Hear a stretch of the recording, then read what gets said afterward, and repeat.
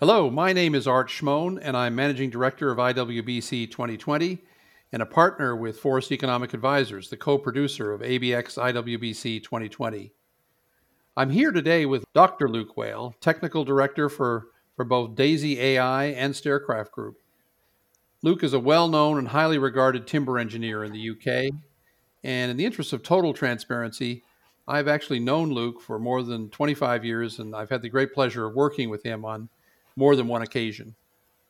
Luke is a true pioneer. He has chaired the UK Code Committee for Structural Timber Products for over 30 years, and he's a co-author of the European Timber Design Standard, which is Eurocode 5. In 1997, he founded TimberSolve and was heavily involved in the introduction of I-joists to the UK market. In 2008, he co-founded C4CI, which specialized in building performance, product development, and software development. In 2019, together with the owner of Staircraft Group, Andy Hamilton, Luke co-founded DAISY AI, which brings us right up to the present. Welcome, Luke. Thanks, Art. It's a pleasure to be on the call today with you again. Luke, I wonder if you could give us a little more detail on DAISY AI and how it came about. Sure. Well, DAISY is an acronym, and it stands for Design AI Systems. And hopefully it's going to do what it says on the tin, which is to provide construction software which is based around AI technology and is providing design solutions into the construction market.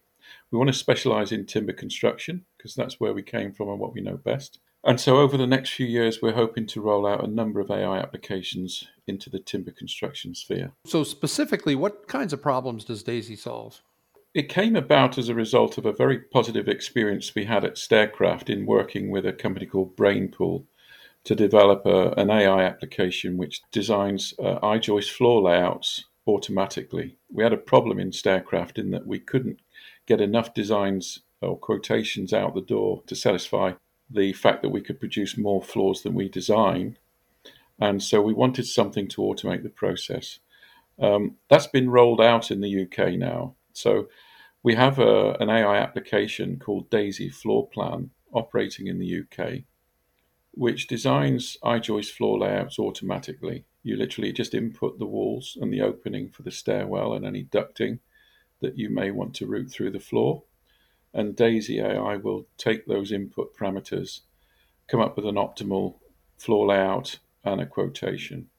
And that's had great success in Staircraft in relieving the designers from the stress of trying to cope with all the inquiries they're getting, and has enabled us to improve our output. We're now making 500 or 600 floor kits a week, and we have capacity to do 800, which I'm hoping we'll hit next year. But why are you so keen on pioneering the use of AI? I'd heard about it. I mean, I think we all have. AI is impacting on all aspects of our life, other than the work that we come and do in the construction industry every day. And so I sort of got bitten by the bug about 2 or 3 years ago when I felt that we should start looking at it in construction. It's in almost every other walk of life. I've been in software development peripherally all my life, managing it generally or specifying the development of software tools.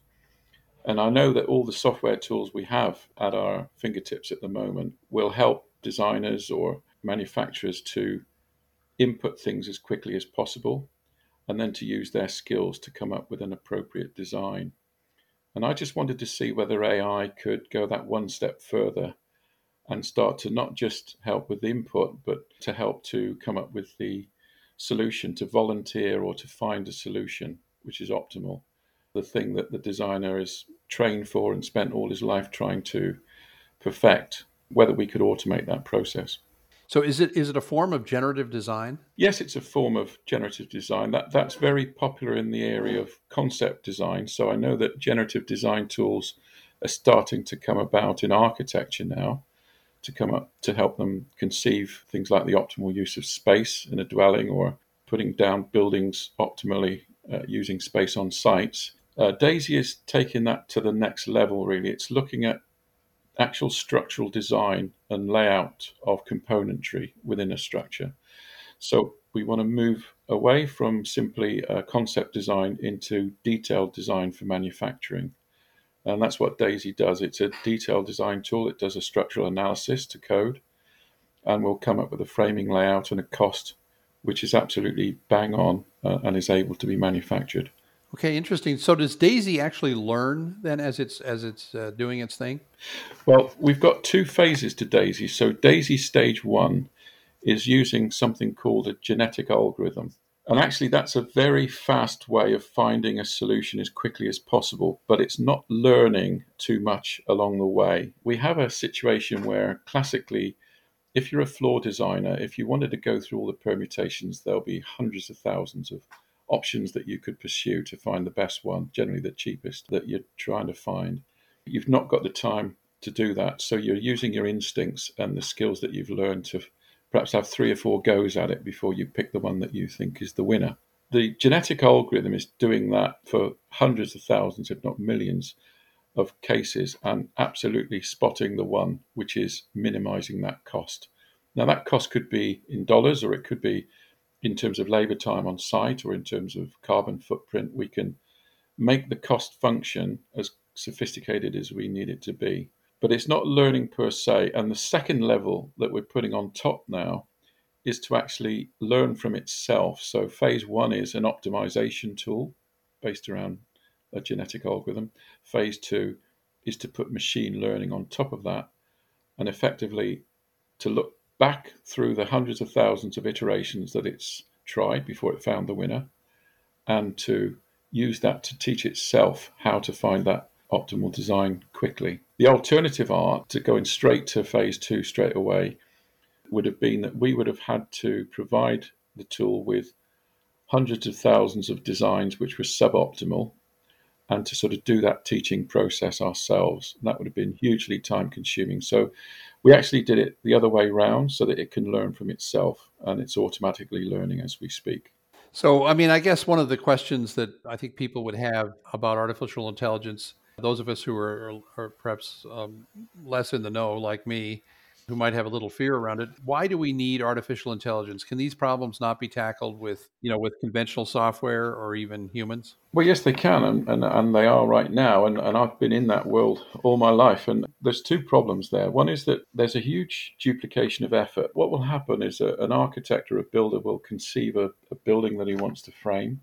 He'll then, in order to get an idea of plausibility or costs, he will ship that generally several manufacturers, each of which will input that building into their CAD system, produce a design, and produce a quotation. So maybe 5 or 6 manufacturers are engaged to do exactly the same thing. They'll offer 5 or 6 different prices, and only one of those will win the job. So, if you like, 5 of those designers have been employed to do something which ultimately they didn't get an order and it was unsuccessful. That's a huge amount of wasted time and effort. One thing that DAISY's setting out to do, or AI should be able to do, is to streamline that procurement process by empowering the building designer or the architect at day 1 to be able to find out when they have produced a layout or a building design concept, whether it's plausible to design the way that it's been done at the moment, and if so, at what cost. So they get very quick feedback without engaging the manufacturing chain as to plausibility and cost.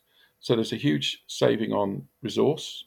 And secondly, the poor old designers, they're run ragged. I've been managing them most of my life. That they can't cope with the demand generally in their in trays are always bigger than their out trays. So effectively, we're trying to speed up the process. We're trying to make it consistent, and we're trying to find that absolute minimum fitness or cost function that we can find for a job, which frankly a designer will only have 10 or 15 minutes to do using their skill. And if you're sitting in a manufacturer like I am in Staircraft, you live and die at the moment by the success of your designers in finding an optimal solution as quickly as they can. And if one of your competitors do, then they'll get the order. So it's a little bit of a lottery. It's a race based on time at the moment to find the best design and to win a job. And I think AI will streamline that process, as I say, speed it up, make it more consistent and reliable. Okay, so in this case, you're solving for low cost. In the UK, that's the primary driver. So the application is working in the UK right now for volume house builders. They're primarily driven by cost. But the beauty of AI is that the fitness function, as they call it, the thing that drives the AI engine as to whether to continue to chase down a solution or whether to stop, is whether it's found an optimal fitness, whatever that fitness might be. So what we've done in DAISY is to provide a number of tuning knobs, if you like, within DAISY to empower the user to be able to say how important cost is to them in relation to, say, site time, speed on site for construction, as opposed to waste or carbon footprint or some of these other things that may be drivers in your procurement process. And you can literally calibrate the fitness function to be an amalgam of those things. So in the UK, depending on the customer, some customers are purely cost driven. They're basically turning the cost knob up to max. They'll get the minimum cost solution. Some others are driven by speed on site or speed in production. Sometimes they want a floor very quickly. And they can turn the knob to effectively drive the fitness based on those other things, depending on their needs. You could also, for example, I know with iJoist in the past, there's been some occasional concern over the bounciness of the Yes, floor the or performance, the yeah. performance of the actual floor itself. And that Yeah, you can optimize that as well, I suppose. absolutely. So we can, again, on performance, we've got something which starts at 100%, which is the code minimum. And those floors, which are often criticized for being bouncy, in my experience, are generally all designed to the code. It's just that the code maybe is calibrated just a little bit too low for a certain proportion of the general public. So you can then wind that knob up if you want it 20% better than code or 50% better than code. You can simply chase a solution which is that much better than it would be if you were just driving down to the minimum. How do you see the future of timber design and construction? Well, I mean, I'm glad I'm not a 20-something-year-old designer, because I think AI will impact on the design community, the engineering community now. We'll be able to take a lot of the grunt out of design. I do see AI coming in to not just deal with conceptual design for architects using generative design, but tools like DAISY will come along, which will do engineering design, manufacturing layouts, and the like.